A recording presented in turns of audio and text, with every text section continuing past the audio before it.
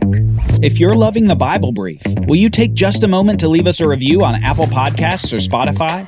We're having hundreds of people every week try out the show, and we want you to help even more discover the Bible Brief. Potential listeners depend upon your reviews to learn why they should listen. So will you do us a favor?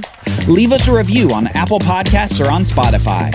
Join the cause to help the world learn the life-changing story and message of the Bible.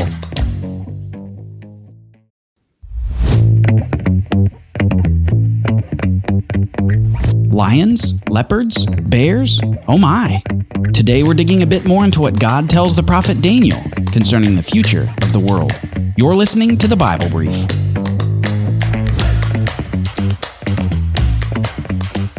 So, now the people are in exile in a foreign land, disobeying God over and over again, despite his amazing deliverance, finally resulted in judgment on the nation. They would be foreigners in a foreign land, the land of Babylon. Over a few decades, as the Babylonians conquered the kingdom of Judah, the people were continually relocated, and many of the people were shipped to cities in and around Babylon to resettle there. As was common in those days, when an empire conquered a territory, they would often relocate the conquered peoples to decrease the chances of a unified regional rebellion. Additionally, empires were concerned with cultural assimilation, and they wanted the conquered people to lose their native cultures in order to adopt the culture of their new imperial overlords. For much of the kingdom of Judah, this was the case, and they were removed from the land of Canaan, that land long ago promised to Abraham. Among these people was a prophet named Daniel, and in our 10-step run through the Bible, we spent an episode on the prophet Daniel. We had a special focus on the prophecy expressing the specific timing for the coming of Messiah, this king that we've been so eagerly anticipating in the Bible story so far. Today, we're going to focus on a bit different part of Daniel that tells us a lot about history and a lot about God's plan for the nation of Israel and for the world going forward from here. If you'll recall, Daniel was elevated in the palace of the king of Babylon. This king's name was Nebuchadnezzar, and Daniel was elevated along with his 3 other Jewish friends. While he was encouraged many times to disobey God, he remained steadfast, and God delivered him from many attempts on his life and the lives of his friends. Daniel is a wonderful picture for us of what faithfulness to God looks like when living in a foreign land. The customs may be different, the diet may be different, the gods may be different, but faithfulness looks like following the true God no matter the cost, and not bowing the knee despite the pressure of the new surroundings and culture. Now, God did not only preserve Daniel, but through Daniel, he expressed something that would give the nation hope through the 70 years of their exile and beyond. God reveals significant events that we're about to unfold, and he revealed more of his plan for the world generally.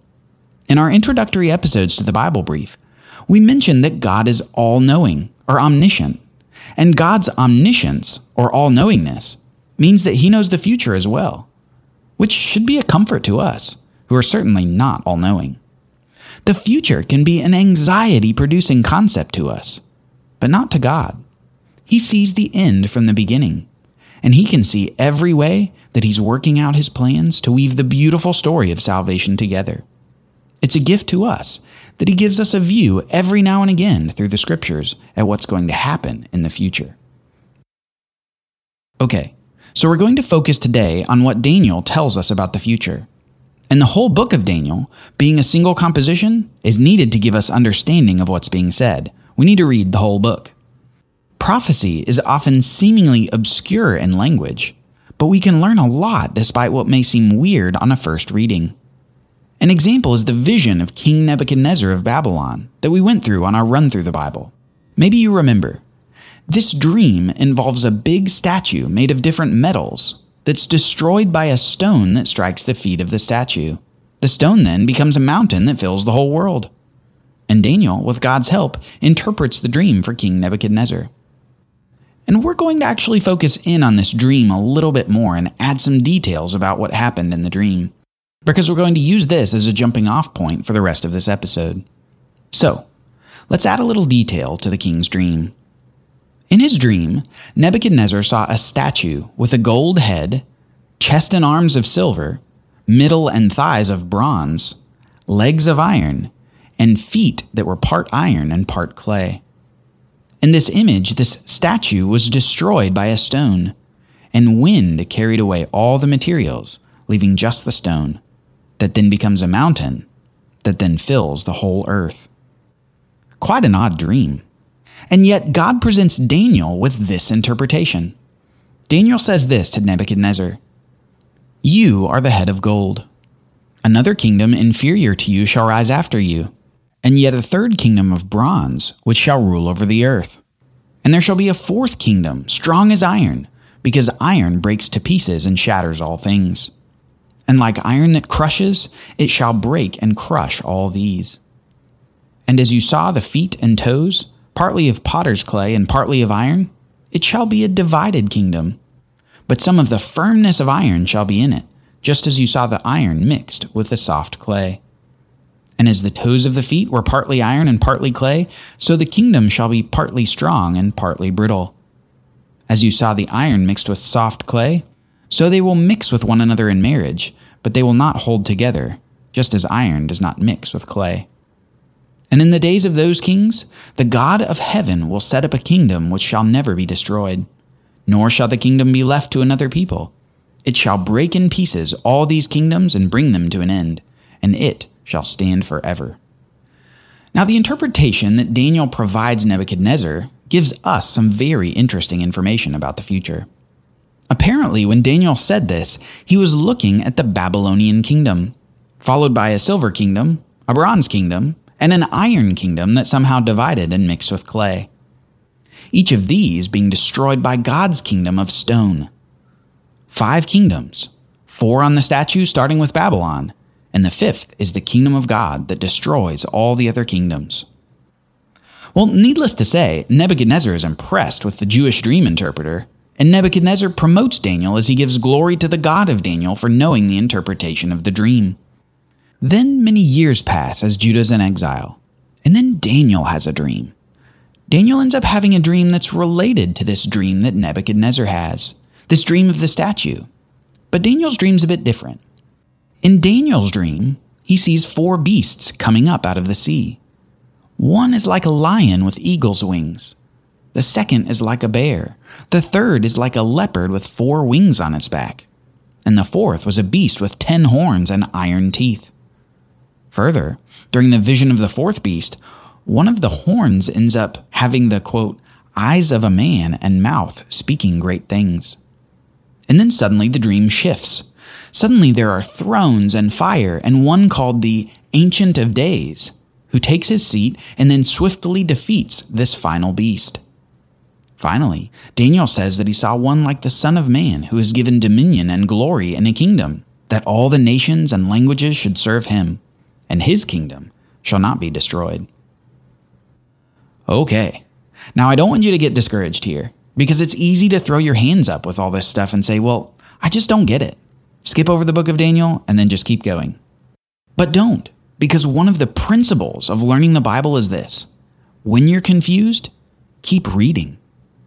So that's what we're going to do. After this vision, an angel actually interprets it for Daniel. And you should see some connections here with Nebuchadnezzar's statue dream. Let's listen. This is Daniel talking about what the angel told him. "So he told me and made known to me their interpretation of the things. These 4 great beasts are 4 kings who shall rise out of the earth. But the saints of the Most High shall receive the kingdom and possess the kingdom forever and ever. Then I, Daniel, desired to know the truth about the 4th beast, which was different from all the rest, exceedingly terrifying, with its teeth of iron and claws of bronze. And the angel said to me, As for the 4th beast, there shall be a 4th kingdom on earth, which shall be different from all the kingdoms, and it shall devour the whole earth and trample it down and break it into pieces. As for the 10 horns, out of this kingdom 10 kings shall rise, and another shall rise after them, and he shall be different from the former ones, and he shall put down 3 kings. He shall speak with words against the Most High, and he shall wear out the saints of the Most High, and shall think to change the times and the law. And they shall be given into his hand, for a time, times, and half a time. But the court shall sit in judgment, and his dominion shall be taken away to be consumed and destroyed in the end.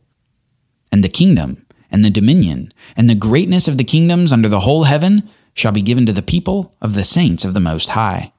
His kingdom shall be an everlasting kingdom, and all dominions shall serve and obey him.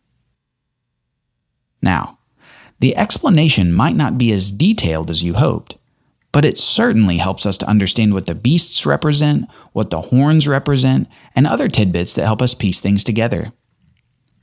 Both Nebuchadnezzar's dream and Daniel's dream help us to understand the future of the world from Daniel's standpoint at around 580 BC. We know from these visions that starting with Babylon, there will be 4 kingdoms, followed by a 5th kingdom, the kingdom of God that destroys the kingdoms of this world as it is set up under God as king. And the kingdoms referenced here can be identified as they've come up through history. These 4 kingdoms aren't just kingdoms that no one knows of. These are kingdoms that have actually existed. The first one was the Babylonian Empire. This was followed by the second kingdom, which is the Medo-Persian Empire. The Medo-Persian Empire is followed by the third kingdom, which is the Greek Empire, that famously conquered the world as it was led by Alexander the Great. And finally, the fourth empire is the Roman Empire, who defeated the Greek Empire just before our calendars switched from BC to AD. You might think this is a stretch, but these prophecies, including others in the book of Daniel that we haven't even mentioned, show in remarkable detail the kingdoms that were going to follow after Daniel. So much detail that the kingdom's characteristics are readily identifiable in history. God was giving a preview of what was to come for the world, what was going to happen among the kingdoms of the world. For a hopeless nation in exile, God was giving hope. God's kingdom would be supreme in the end, but there would be some major epics in world history before that would take place. God is and always has been king, but it will be after these 4 kingdoms that he will truly assert his rule. Subordinate sovereignty was granted to these 4 kingdoms for a time, but God's overarching sovereignty would ultimately remove each of them from rule. Now, conspicuously missing from this episode is much discussion about the 5th kingdom, God's kingdom. Since we're past the Roman Empire, are we living in it now? Are we still waiting on the kingdom of God? Stick with us. On our next episode, we're doing part 2 on Daniel as we look forward to the kingdom of God on earth. Thanks for tuning in to the Bible Brief. Are you enjoying the podcast? Leave us a 5-star review on your podcast app. It will help people discover the Bible Brief and be exposed to the life-changing story and message of the Bible. Thank you for helping us grow.